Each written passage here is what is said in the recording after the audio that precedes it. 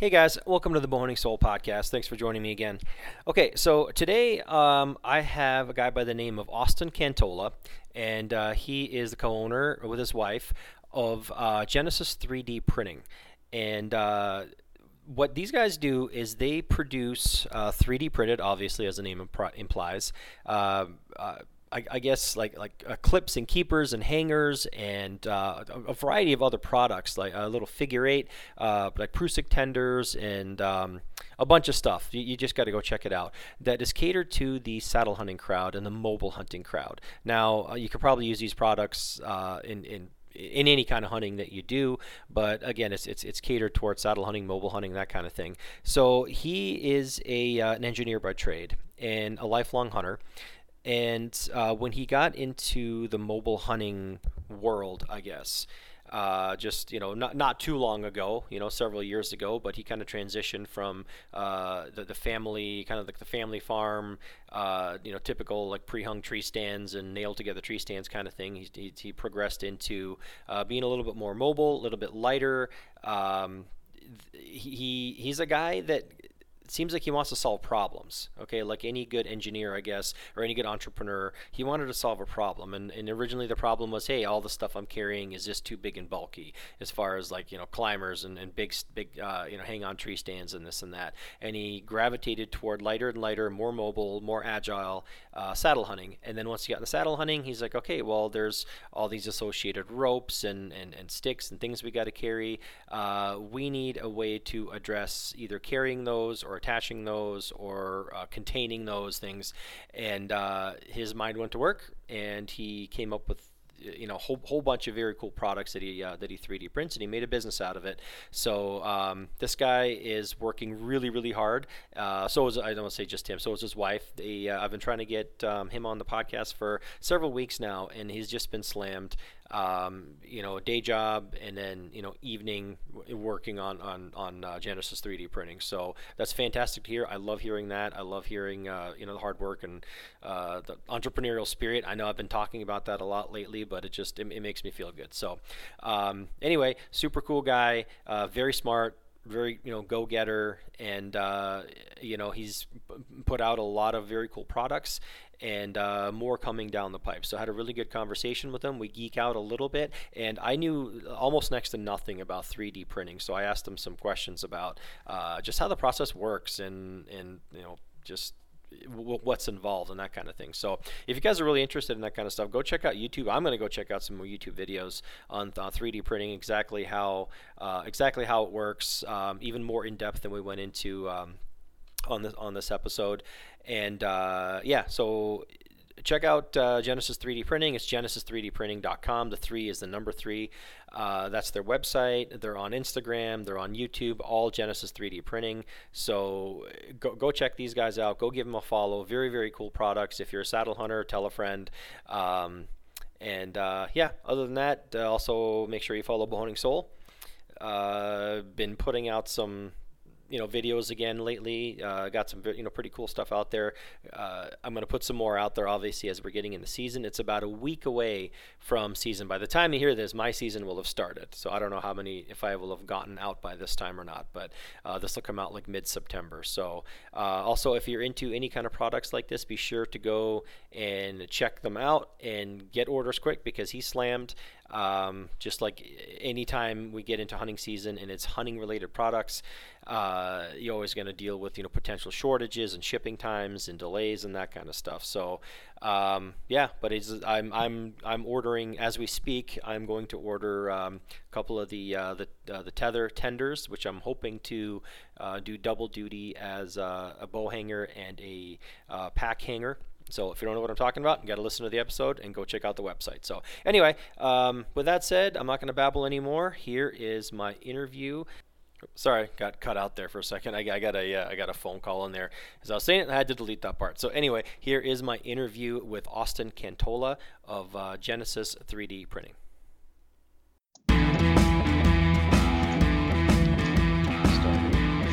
There we go. Cool. So, Austin Cantola, right? Yep. Yes, I finally nailed it. I always get people's last names wrong. Is your first name Emra? It is. It's Emra. Yep, it's pronounced Emra. Okay. Yep. So you are the owner, or I don't know if it's owner or co-owner, because I know it's you and your wife, but it's 3D Genesis Printing, correct? Genesis 3D Printing, and Genesis. it is a co-ownership. Okay. And thanks for taking the time with me, by the way. We're doing this midday. You're doing it in a conference room that was hard to come by at your job, at your normal day job. So I appreciate you doing that.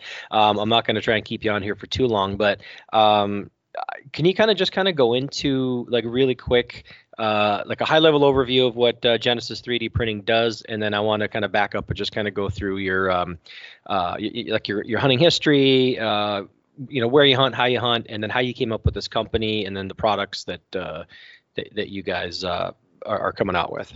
Yeah, definitely. So Genesis 3D Printing was founded based on just the concept of me wanting to make my mobile hunting setup a little more efficient. So I started making some designs for myself, designing them up, and then 3D printing just to try to improve upon my existing setup, and then also shaving a few dollars here and there because I was cheap or straight out of college and didn't have a lot of money to spend on some of the things that were available on the market. So started like that, just started printing stuff for myself, things that I thought would be helpful for me, and then started to see that there was a need from the mobile hunting community, primarily saddle hunting. So started to fire up a few designs for the community and just kind of reached out and said, hey, would anybody be interested in this? And then it kind of just took off from there.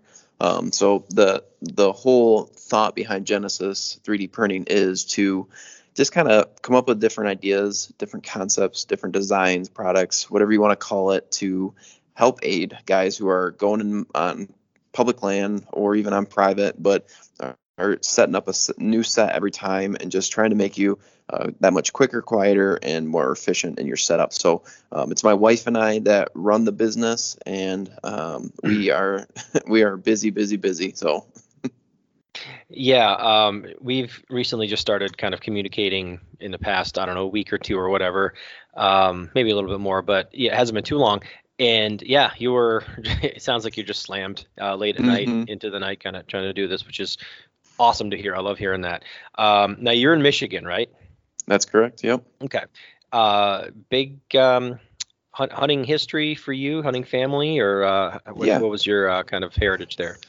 Yeah, so my dad's side of my family, so the Cantolas, he is one of 5 brothers, and they grew up pretty much hunting their whole life, born on a pig farm, and were able to go to a hunting camp up in the UP, what we call the Upper Peninsula.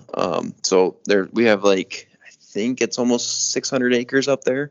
That our family goes up, and it's just kind of an opportunity to get up there together and just kind of gun hunt and whatnot. So it's just kind of been in the blood of our family forever. And even on my mom's side, my grandpa hunts, and my great grandpa hunted a little bit too, and whatnot. So it's kind of been one of those things, like I've been just surrounded by it. So it's like hard not to fall in love with it. It's the same as like a kid playing a sport that their father used to play or their mom used to play, and just kind of becomes part of you. So I would say not till I graduated college, though, I started finding, I don't know, my passion for hunting. My dad and I, and even my brother, we primarily only bow hunt. And that's just because I don't know, my dad only bow hunted. So I pretty much just kind of adopted his ways and his passions for bow hunting. And I don't know, I've shot a few deer with a gun, and I don't discredit anybody that does it. It's just more, I just love taking a deer with a stick and string kind of thing. Yeah, absolutely. How old were you when you first got your first deer? I guess, was it a deer camp, or was it somewhere else, or? No, it was actually right behind our house. So my dad was fortunate enough to have some property when he graduated college and got married, and working a deal out with my grandpa, who's a farmer. He purchased about 40 acres, and right behind his house, I harvested my first deer. I think it was like a 7 point, if I remember right. Yeah, it was a 7 point with a bow, and it was unreal because that deer, and I have plenty of stories where a deer comes in and my dad's sitting like 50 yards from me. And sure enough, this buck comes in between my dad and I let one rip on him, and deer went maybe 100 yards and piled up. So it was, it was definitely something to remember. And he got to see it, of course. Yeah. Yep. Yeah, those are cool memories. So, are you now, like, how often do you get to hunt? I guess is what I'm trying to ask. Are you still Mhm. kind of limited in hunting time, or are you pretty much like in the woods as much as you can, or how does that work out for you? Well, I think like anybody, they want to be in the woods more than they actually get to be in the woods. At least I feel like when I talk to friends and family that hunt and whatnot. But I would say last year was a little adjusting. It was different because I was so focused on trying to get new products out for guys and testing them out, making sure they worked and whatnot. So I didn't spend as much time in the woods last year than what I've done in the past. So my wife and I kind of talked about that a lot this year leading up to this season. She's been super, super helpful with the Genesis stuff, and her goal, when she said it out loud, and I didn't make her say this. She said, "My goal is to make it so you can be hunting more and not having to worry about the day-to-day stuff of this business and whatnot," which is really cool. So I would say, I don't know, I try to get out. I try to time it right and whatnot. And I think the best time to be in the woods is anytime you can get in the woods. So I try to do at least once a week if I can fit it, but sometimes I can get 2 or 3 times if I'm lucky. But it's just hard with doing it. My wife also has her own small business. She does some sewing projects. She sews like headbands and stuff. So we have a lot on our plate.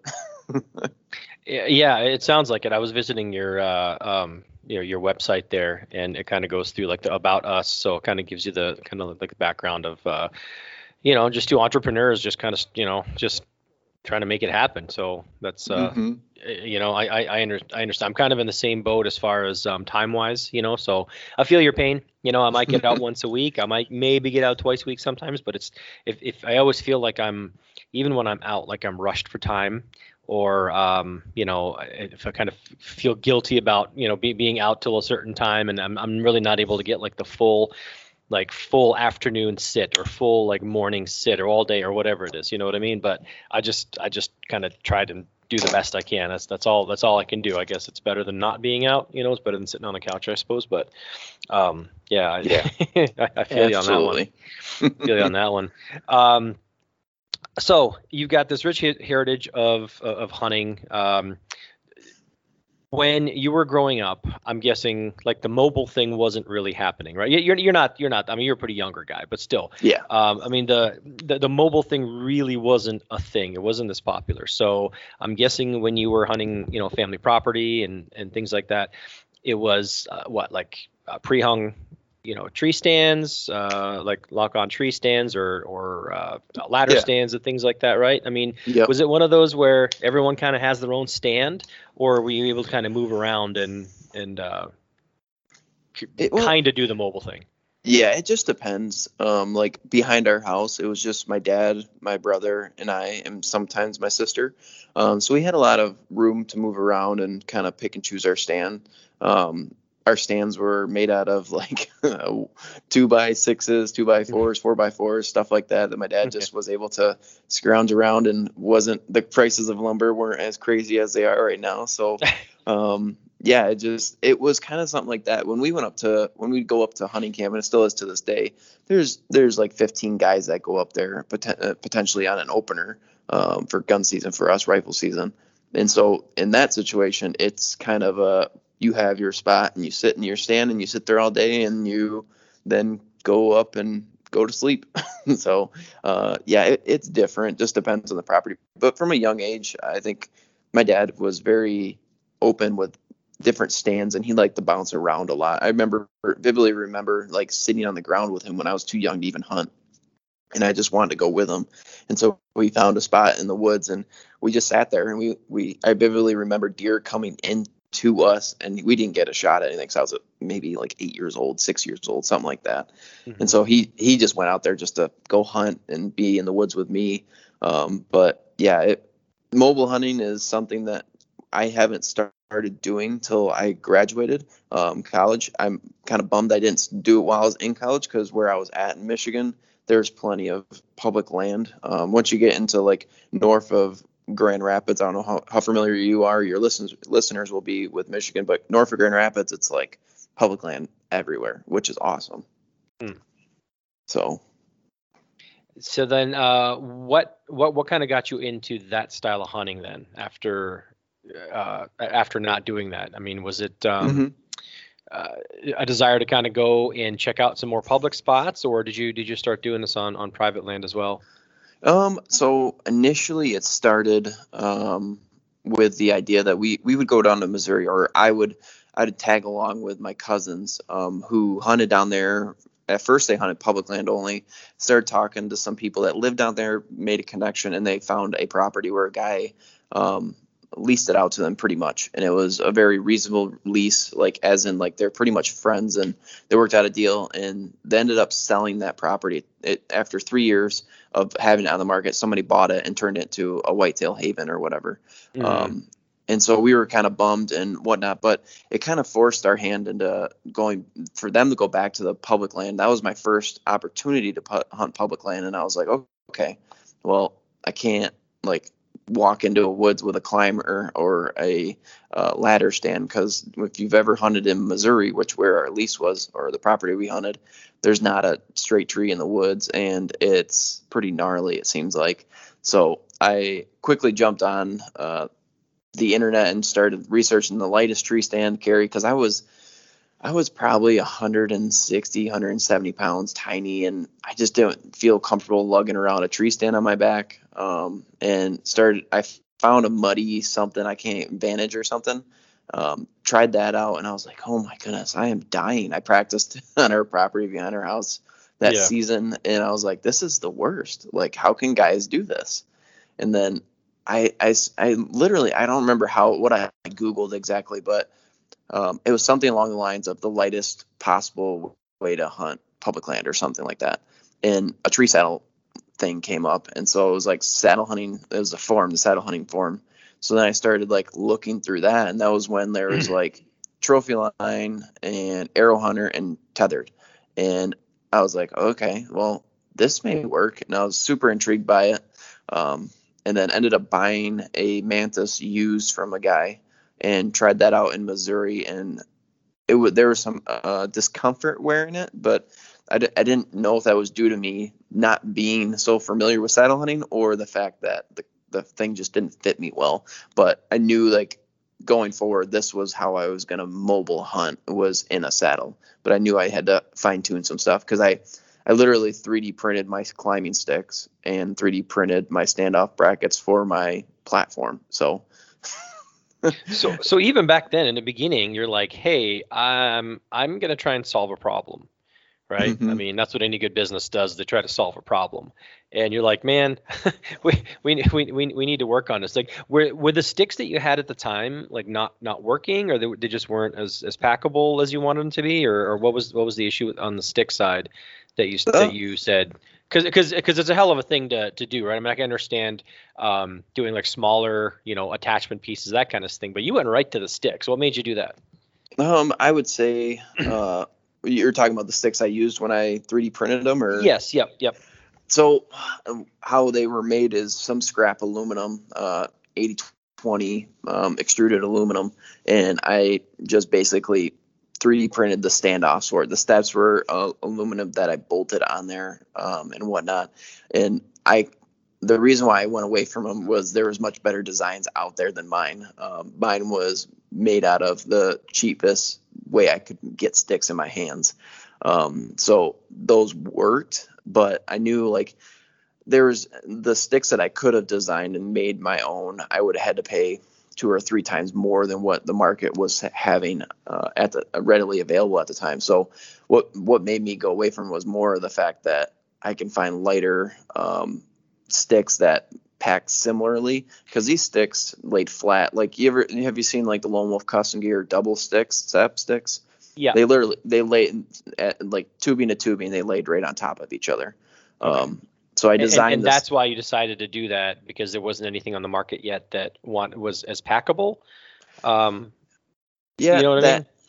that and cost. I think the cost was the big thing why Okay. I stuck with the sticks I made, and then the Yeah. following year I upgraded to it. I think I don't even remember what I upgraded to. Maybe B sticks or something. It's been so long now. Yeah. Yeah. So, you're an engineer by trade, right? So, Yep. is the stuff that you do at work related to this kind of thing, or just it's just something that you decided to get into, had an interest in as far as 3D printing goes? And I mean, am I going down the wrong path there? Does it have anything to do with your job and your background, or no? Well, yeah. So it has plenty to do with my background because I went to school for mechanical engineering technology at Fair State University and got a degree in that and had a very strong passion for designing things. At my day job, where I work, initially it didn't have anything to do with what I did because I was a quality engineering manager. I had a team of 3 people, and we worked on parts that get returned from our customer and diagnosing them and root causing them and whatnot. So initially, it started as like, hey, I'm not using my engineering skills that I have went to school for, and I'm kind of like I love that stuff. So I kind of found the void needed to be filled as per se, and I started just kind of tinkering around with different designs and whatnot. So now I'm in a process engineering role, so I work hand in hand with machines that we design and build and release to the floor, and kind of troubleshooting them and then fine tuning them and designing different things to make them even better. So now I'm definitely using my degree more in my 3D printing technology or whatever. I use it in my day job and at my for Genesis stuff now too. So you kind of had a head start on knowing what you were doing with this stuff, right? And you've got the head for, I guess, designing and kind of seeing an end product in your mind and kind of getting there. So you start off making these sticks, you said, or at least the stand, excuse me, the standoffs for the sticks, and then you assembled your own sticks. Went away from them, and then, but by that time now, did you get enough experience with either that saddle or other saddles and mobile to be like, okay, I'm definitely sticking with this, and I'm kind of looking forward to going down this path of maybe trying to create some products for Mm-hmm. saddle hunting, mobile hunting? Oh yeah, the turning point for me was when I was walking on public land with my cousins, and I have one cousin who's very particular about like his setup, and he's just a very organized person. He's like the complete opposite of me, and so like watching him go through the woods, there was a method to his madness, but he has a tree stand and muddy sticks, muddy pro sticks, and it's a lot of weight and whatnot. But I have my other cousin who's very similar to me. He's actually an engineer. He works with me at the company I work for, and at that time he was carrying a full like lone wolf tree stand with hawk helium sticks and like a really big backpack with a bunch of stuff in it. And I'm just like, I'm watching him blow through brush piles and whatnot as we're trying to get to the spot we want to hunt, and we're in the thickest, nastiest stuff. And at that point, as I'm walking through it, and I'm like barely sweating and watching him like really struggle, that was my turning point of like, okay, this is definitely worth it. And there needs to be some improvements made to my setup to make it even better. So it's funny now, my cousin that was carrying that tree stand, he's it seems like a pretty big saddle hunter. And he's always talking to me about hunting and gear and stuff like that and whatnot. And it's one of those things, like, I think when you see it on both sides of the coin, you're just like, okay, this makes sense. And that's part of why I started making products, because this was something I wanted to do full time for mobile hunting. And I don't know, in my head, and maybe in your head too, it's like, why am I going to struggle through this if I know there's a better solution for Yeah, my setup? yeah, yeah. Um, so then what came along next then? What was the next step after that? You kind of had this epiphany, like, okay, I'm going to start creating Mm-hmm. more stuff. This is obviously working, at least for you, it's working better. What was the next step? So the next step was looking at trying to make my lineman rope and tether more functional. So that darn Prusik on there is a really pain in the butt to move sometimes when it really locks up. Hmm. So I was a little too cheap, like I mentioned before. I didn't want to go spend, I think it was like 45, $50 at the time for a Ropeman hand ascender. And I was like, there's got to be an easier way. And I can't remember how I saw it, but I saw something on an arborist form. Oh, it was like a pulley system. And I was like, man, that is genius. Like something that just pushes your friction hitch to kind of loosen it up and move it up the rope one-handed. And I was like, okay, that's something. And then I started designing some small little, I call them figurators now. At the time, I called them a tender and whatnot. So I started designing those up, and I was like, okay, this works. And I started sharing it with people, and people were all about it. And I remember I was kind of posting about it on social media while I was right before I went down to Missouri for a public land hunt that year. And the whole time I was down there, people were just messaging me on Facebook left and right, just saying, hey, can I get one of these? Can I get one of these? And I was like, okay, yeah, definitely. So that's kind of how I would say that's how Genesis started, because that was the first product that I started to sell to guys to basically remove the need to have a mechanical ascender. Saves guys about about four for the cost to buy one of the figurators that I have, I think. So describe the figurator. What? Yeah. So I have two different variants of it. So there's one that works for the Prusik hitch. It's basically a plastic piece with two holes on it. One hole goes on your carabiner. The other hole, you run your rope through it. Your tag end of your rope goes through it, and then it gets right below your hitch. And so what you can do, same as like Ropeman 1, when you pull on the tag end with your arm or hand, when you pull on it, it's going to push that 3D printed figurator up into the hitch, and it's just going to push the hitch up the rope. So it removes the need to use two hands or to take a bunch of slack out of your system to try to loosen that hitch up. It does that for you. So I have one for a Prusik hitch, and then I have one, and I don't know how to say the name of this hitch. Apparently I say it wrong every time. Swabish or Swabish hitch, and then it also works for a distal hitch. So that I even heard Swabish the other day. That's the first time I heard Swabish. I'm like, oh man, I've been, so I don't know how to say it either. It's funny because I think I know like Spencer Varelli. Yep. He's on my field staff, and I heard him say it one time in one of his videos. I messaged him, I was like, that's not how you pronounce it, is it? Because I've been saying it wrong this whole time. Yeah, that's the guy. Yeah, Spencer's the one I heard saying it that way. I'm like, oh man, now I really don't know which way to say it. Yeah, so I started with figurators, and then after that, I started Genesis up full time, like as in an LLC, in January of 2020. Perfect time right before COVID to start up a small business, and perfect, right? Yeah, so started selling those, and then started working on a bow hanger design. Was really targeting a bow hanger that would work for any type of hanger system. There wasn't anything on the market at the time that I knew of that worked for like the Tether Histrap. I think that's how they pronounce it. A paracord, Ansteel daisy chain, or a 1-inch webbing or whatever. So I was trying to come up with a bow hanger design that would work for all those, but I wanted it to be I wanted it to pivot so it could fold up and fit in your dump pouch or your pocket really easily. And I wanted it to continue with like the rigidity of the parts that I had for like figurator. So I didn't want it to be like plastic, like everybody thinks, like a thin plastic that would just bend. And you can kind of see that with some injection moldable ABS parts. I wanted something that was a little bit more stiff and rigid. So that's kind of how I started with the bow hanger design, and it's been very, very good. I can't ever really keep them in stock, it seems like.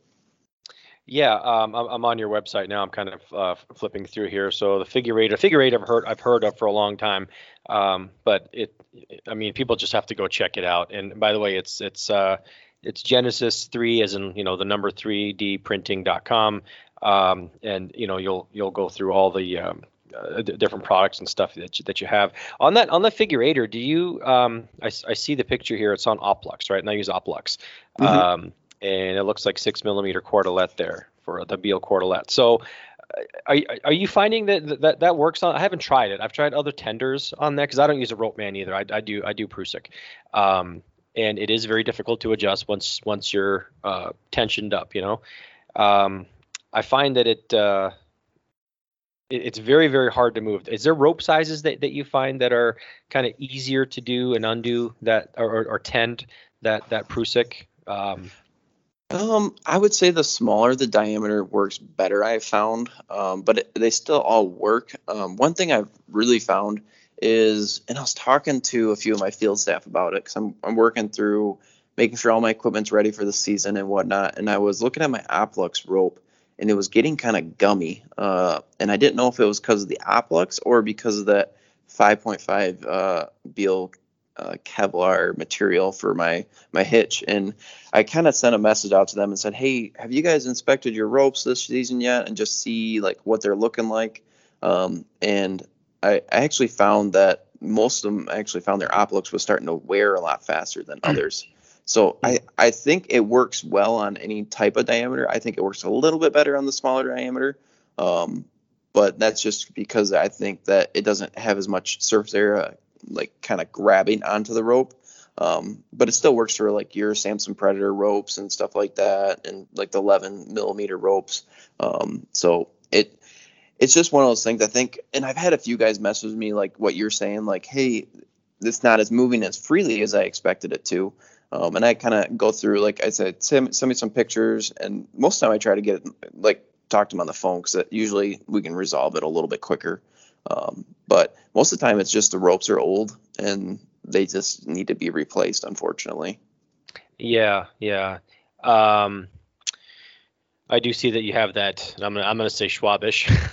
It is a Schwabish on that one. So yeah, it's like nothing's perfect, right? I mean, we have all these different ways of doing things, but like everything is kind of just you can. I'm convinced you can only get to a certain level of like ease with certain things until it's like, okay, you got what you got, you know. So I'm kind of like stuck on, okay, well, I don't want to use a rope man. I don't have what's the other one? The one that's Kong Duck. yeah, not the well, yeah, I had that too before, but anyway, any kind of like ascender, descender, belay, whatever device, I'm just like, okay, well, I'm just gonna stick with what I got. But there's a few other products in here that I wanted to get to. So that Figurator was one of them. The gear hanger, I'm looking at right now. We were just kind of talking about it. Do you and maybe we can get into this when we actually get into like 3D printing, because I want you to talk about the process a little bit. But these products, right? They're designed to work in hot conditions and very, very cold conditions. And there's always like a flag that kind of goes up with me when I see any kind of forgive the term, it's my term, quote unquote, plastic parts, right? In like really cold conditions, right? I mean, you're in Michigan, I'm in Minnesota. Sometimes, you know, we're out there at like, you know, minus 10 degrees or whatever, like really, really cold. How does this stuff hold up, number one? And is there a way for you to even like to test like the breaking strength and snapping strength of some of these things in those cold conditions? Yeah, absolutely. So the best way I can explain this is the materials that I use are the same materials that are going to be in your vehicle. Like ABS is a very common material that you'll see all over inside your vehicle and on the outside of your vehicle too. It's very resistant to UV. It's very resistant to heat, to cold, everything. So it's a very strong material. It actually will flex before it starts to like crack or whatnot. So the plastic will stretch before it shatters, is pretty much a fracture. So that's one of the materials I use, and so it can handle. And I purposely use materials that are designed to be in an environment that we're hunting in.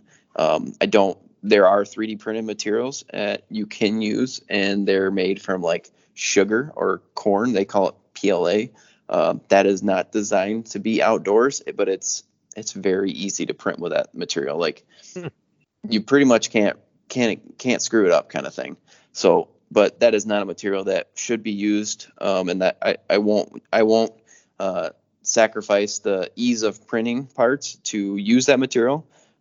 So another material that I use is called PETG, and that material is actually like what you see like your water bottles are made out of and stuff like that. So they're actually designed to kind of vary in temperatures and stuff like that and be resistant to the UV and even to just cold and heat and whatnot. So Yeah, those are the two materials. I also use a material called ASA. It's identical to ABS pretty much, but it has more UV resistance in it.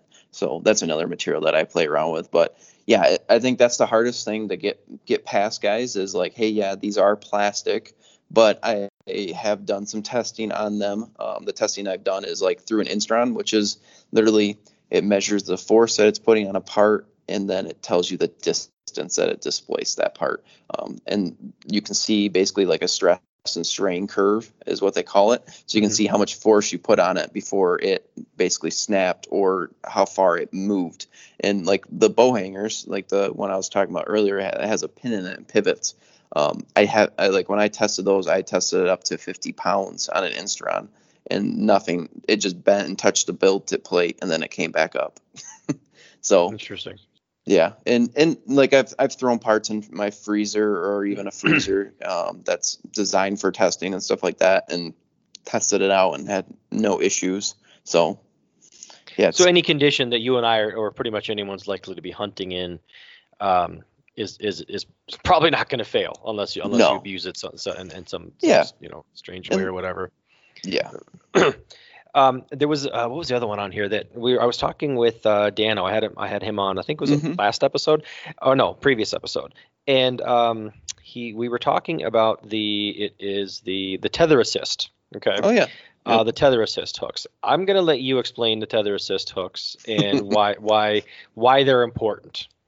Yeah. So the tether assist hooks kind of originated because Matt Garris from Out on a Limb, him and I talk frequently. We talked more when I first started because he was just giving me some wisdom on the market and just how to go about making outdoor industry products kind of thing. And he saw something on Facebook and he's like, you gotta see this, man. You can come up with something to fix this. And it was actually a guy on the saddle hunting forum. His name was Redbeard, I believe. And I'm drawing a blank on the name, which I hope he listens to this podcast and messages me and says, why didn't you remember my name? But he was one sticking with a Scout Solo platform, and he was showing guys this up, and he was using zip ties to do basically what the tether assist hooks do. And basically what it is it's two hooks that get your tether or your rappel line basically threads through them. And you use these hooks to basically shimmy your rope or your tether up the tree as you climb. So what guys have done in the past, if they don't use the hooks, is they just grab the rope and they pull it up the tree, but you put your fingers between the rope and the tree. And if some situation, like we've all been out in the woods and it's wet or whatever, you slip and your fingers between the rope and the tree and you fall, all that weight is now holding your fingers between or pinching them between the rope and the tree. So the tether assist hooks are one to make it easier to move your rope up and down the tree. It makes it safer. And then also if you use like a stopper knot or something to lock your tether into place, you can use them as like your hangers or bow hangers or whatnot. Right. Yeah. Perfect description. And I mean, I'm guilty in not actually having even. I saw that thread, I think, or I saw a thread where somebody was talking about how they got trapped, or maybe it wasn't both thumbs or something, but either way, it's easy to see how that could happen. And you don't want to be hanging on your entire weight, hanging by your thumbs. That's no. So I'm definitely going to be ordering a set of these from you when we're done. Actually, maybe a couple other things too. But yeah, so this one you're basically they look like they just like kind of hangers too. They look like little hooks. Yeah. But your rope goes through them, and as you grab the outside of the basically hook part and you're moving that up instead of actually touching the rope, right? And it gives you a little more leverage to kind of pull the rope open and shimmy it up too. So that's a great idea. I know guys use I don't know, anything from paracord to whatever, but this seems to be pretty sweet. Now, have you I was asking Dano this about this product, but I'm going to ask you directly. My thought was, okay, well, if I get these, they might be able to do double duty as a hanger, either as like a bow hanger once it's up there, or as a hanger for a pack. So I don't have to have like an extra strap. I could just hang it off this. Now, do you find it supports the weight of that, or does it tend to kind of want to bring the tether down, like if you if you stand up a little bit, let's say on your platform, and you unweight your tether, does that tend to kind of bring it down, or can it do double duty, I guess? Yeah, it can. It just depends. You need to have something that locks your tether so it doesn't slide down. So there's different ways you can do that. 90 gear tire, you can girth hitch it through there twice, or whatnot. So as long as you have something to keep your tether to not feed back through the sewn eye or the tied eye or whatever you want to call it, Yeah. then you should be fine. I ran it last year with no problem. I actually, when I was working with the design with Redbeard, I'd send them some samples and say, hey, let me know what you think of these. I actually designed a bow hanger that does that same thing. And he actually uses 2 bow hangers and instead of 2 tether assist hooks to basically pull his rope up the tree. A little easier to grab because you can grab the whole bow hanger itself and move it up the tree. Yep, I'm looking at it right now. Yeah. And then you can actually use that as a bow hanger when you get there. So, no, it should be plenty fine with the help of him. I think we came out with a product that solves that. But the only downside is I don't have a solution to keep your tether locked to the tree yet. So, yeah, that's the only hiccup with the design, I would say right now. Right. Okay. Yeah. And there are ways, I think we were talking about it too. There are ways to keep your, basically you just don't want, it's not going to come down if you don't allow the loop to kind of open up, and it's not, and we're not talking under tension. It's not going to happen under tension, but if you, like I said, if you kind of stand up a little bit to shuffle around, or if you take your, the weight off the tether, then if there's nothing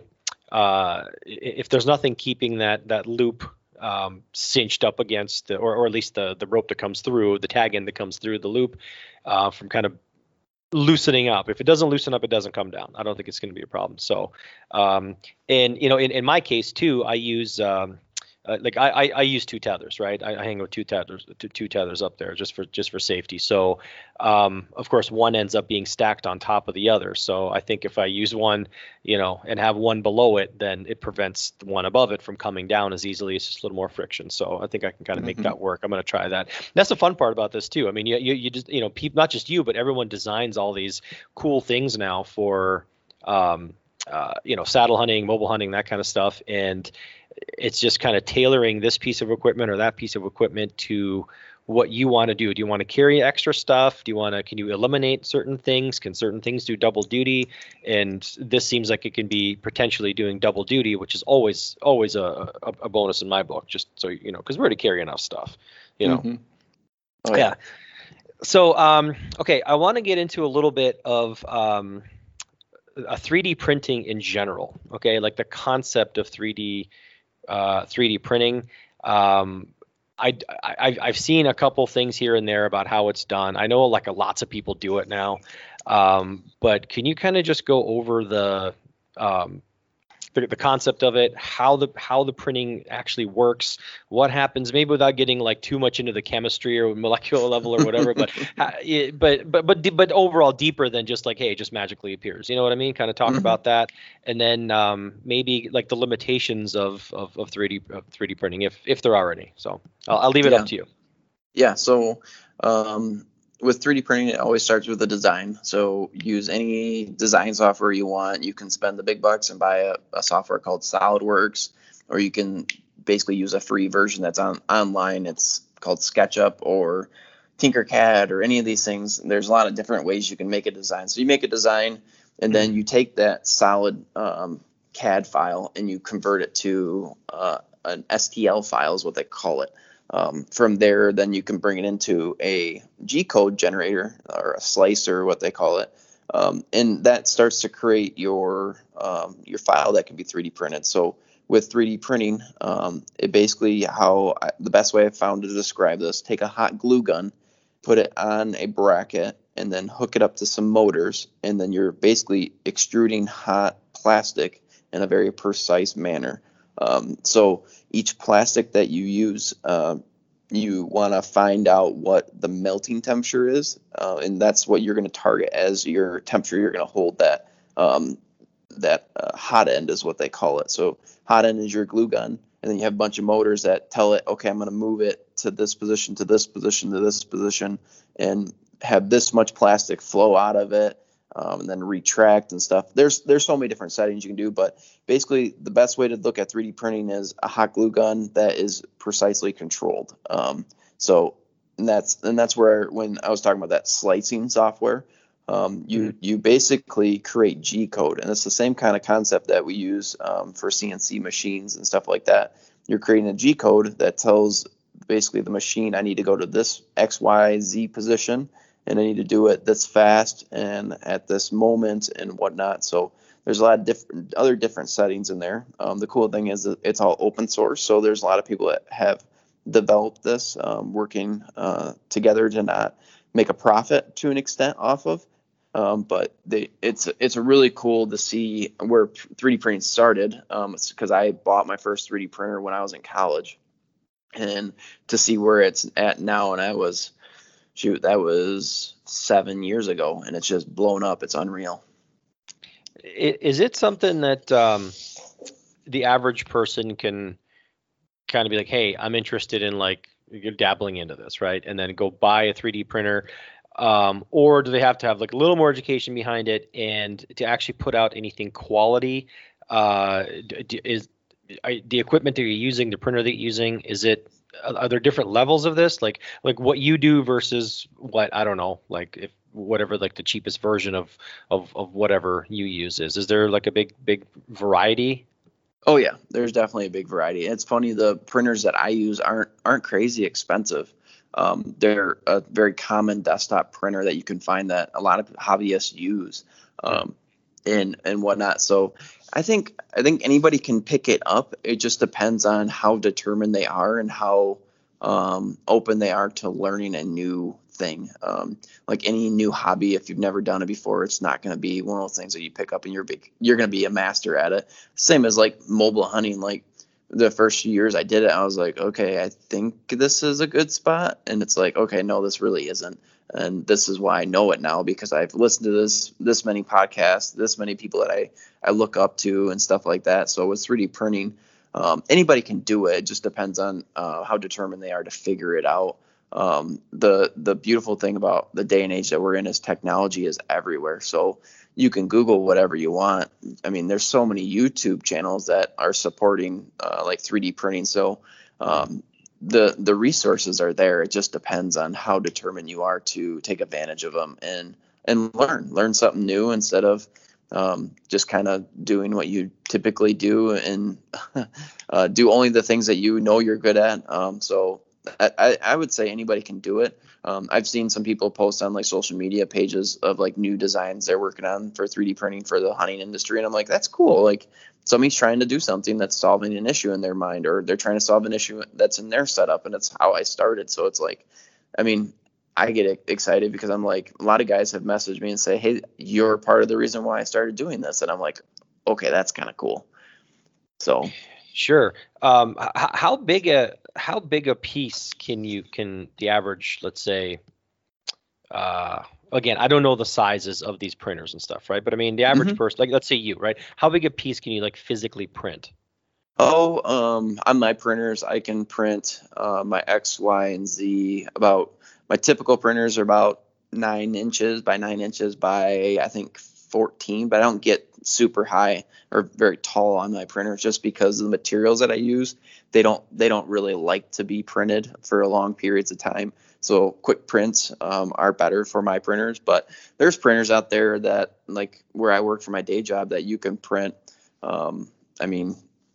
probably like a 4x4 by 6 foot. Oh, wow. So yeah, there's the technology is unreal. Just depends on what you need to print and what you want to print. So I've seen like a quick little like videos here and there. Like, I mean, I'm talking like little, just mini, like a few seconds at a time kind of thing. And it seems to like grow out of the bottom, right? It kind of rises from the bottom. Does it print from the bottom to the top, or top down? How does that work? Is it, because I think I was watching something on some Formula One team was making some 3D printed something or other, and it was literally like rising. It's almost like something rising up out of the ocean and just getting bigger. You know what I mean? But the piece was almost like the new stuff, quote unquote, seemed like it was on the bottom rather than top. How does Correct. How does that? It's all layers. So you're printing layer by layer by layer. So like you print from a base plate is what they call it. So think of a tabletop. So you're printing that first layer. So you print that first layer, and then when it's done, it goes and it extends up, and it goes in another layer. So your X and Y, which is no height involved. There's a lot of printing that goes on the X and Y. And in the Z axis, it increments. When it's done with that layer, it goes up. And so it's just printing, it's building upon itself. So if you've ever listened or watched 3D printing stuff, which maybe you don't because you're normal, unlike me, it all depends. Your print will fail or succeed based off of your first layer. So you need to have a good foundation layer, or you're just gonna struggle through that part. So that's one of the biggest hiccups, I think, when people start 3D printing, is not getting a good first layer, not understanding what a good first layer is. And it just, so basically this thing just melts, for lack of a better word. It plastic welds, right? I mean, it injects, it squirts a layer of plastic, and it cools at a certain rate, or injects at a certain rate, and it's just kind of, grows from there, basically, like layer by layer. Is there any machining or finishing work that you have to do once, at least to your products, once they're done? No, well, like I have some cleaning that takes place, so I kind of make sure we take like support material out, and then I print like they call it like a brim. That's just like a few extra layers on the outside of the part to help it adhere to the print bed. Like I mentioned before, some of the materials that I use are a little bit more difficult to print with compared to like that one that was mentioned, like PLA. So they require a few extra things that you have to do to the parts post and pre. So that's pretty much what I do. It is like I have to trim off some support material, like I mentioned. So like we print, when you look at a 3D printer, it prints in layers, so it prints upwards. If you have like an overhang, it has to print something below that you're going to remove later on to be able to print that overhang. Right. I got you. Okay, yeah, that makes sense. Yeah. That's pretty neat, man. Maybe I'm after this conversation, I'm gonna go check out some videos on YouTube, because I think it's very cool just having no exposure to it before. Really, I mean, I know it's done. I know it's not magic, but just kind of seeing I haven't really actually like seen the process, and get kind of into the details. So that's why I was asking you all this stuff. But that's pretty cool. I like that kind of stuff. So, okay, so.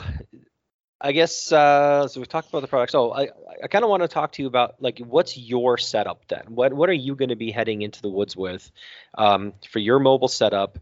What kind of, I guess, like overall hunting setup kind of thing, but what products are you going to use that you make that you find, are going to bring value to you in your setup?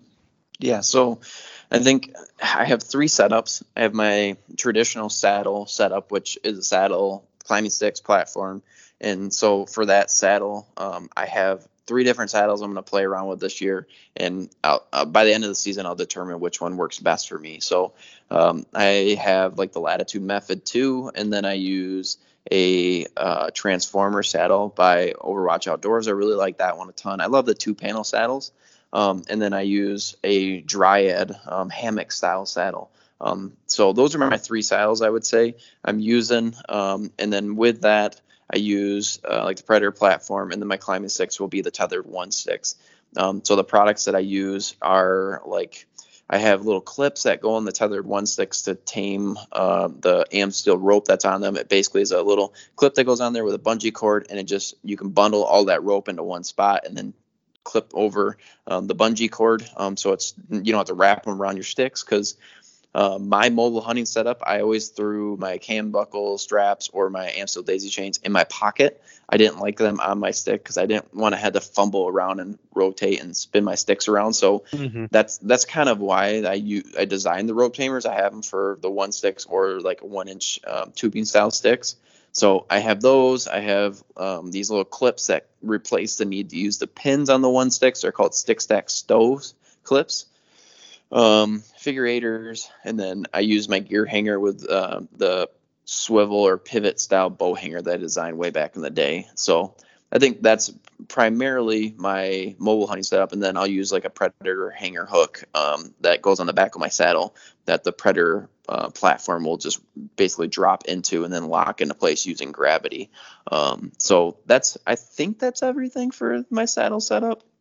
The other one I have is like my one sticking setup, which we kind of already talked about a little bit of that stuff, but like those tether assist hooks, I'll use those for climbing. I'll still use my gear hanger because I like it not being completely attached, but I'll use the tether assist hooks for like hanging like a rangefinder or binoculars or something real quick that can go on there. But for one sticking, there's so many different designs that I have that aren't released yet for that. So I have like a clip that goes on my tether or my rappel line that holds my retrieval rope is what they call it, I believe.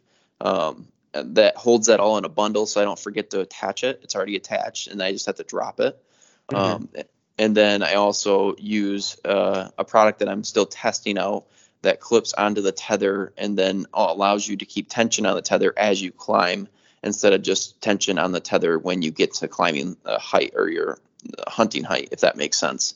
So like we kind of talked a little bit about that, locking your tether down so it doesn't slip. Yeah. I have a product that I've been testing for a while now, a few months, where it actually like grabs the rope and then it allows you to stretch the rope but come back to shape to hold that tension on the rope as you climb. Because a lot of one sticking, I don't know if you one stick or not, we never talked about that, but one of the big struggles is when you go through that the Delta Quick Link is it's just slick, so that rope just wants to slide right out of it and slide down the tree. So this new product that I've been working on just kind of grabs that rope so it doesn't allow it to slide down like that, but it gives it the flexibility of being able to grab the rope but then allow it to stretch as you use the tether assist hooks to move the rope up the tree, if that makes sense. I'd be curious to see that. That's because that's always a problem too. Not a problem, but it's just one of the things you kind of got to get around. Just like we're talking about when you're climbing, you got slack in the rope. You're moving it up, but you want it to go up easy. But then once it's up easy, you don't want it to slide back down. Oh yeah. And keep your thumbs out of there. That's pretty cool.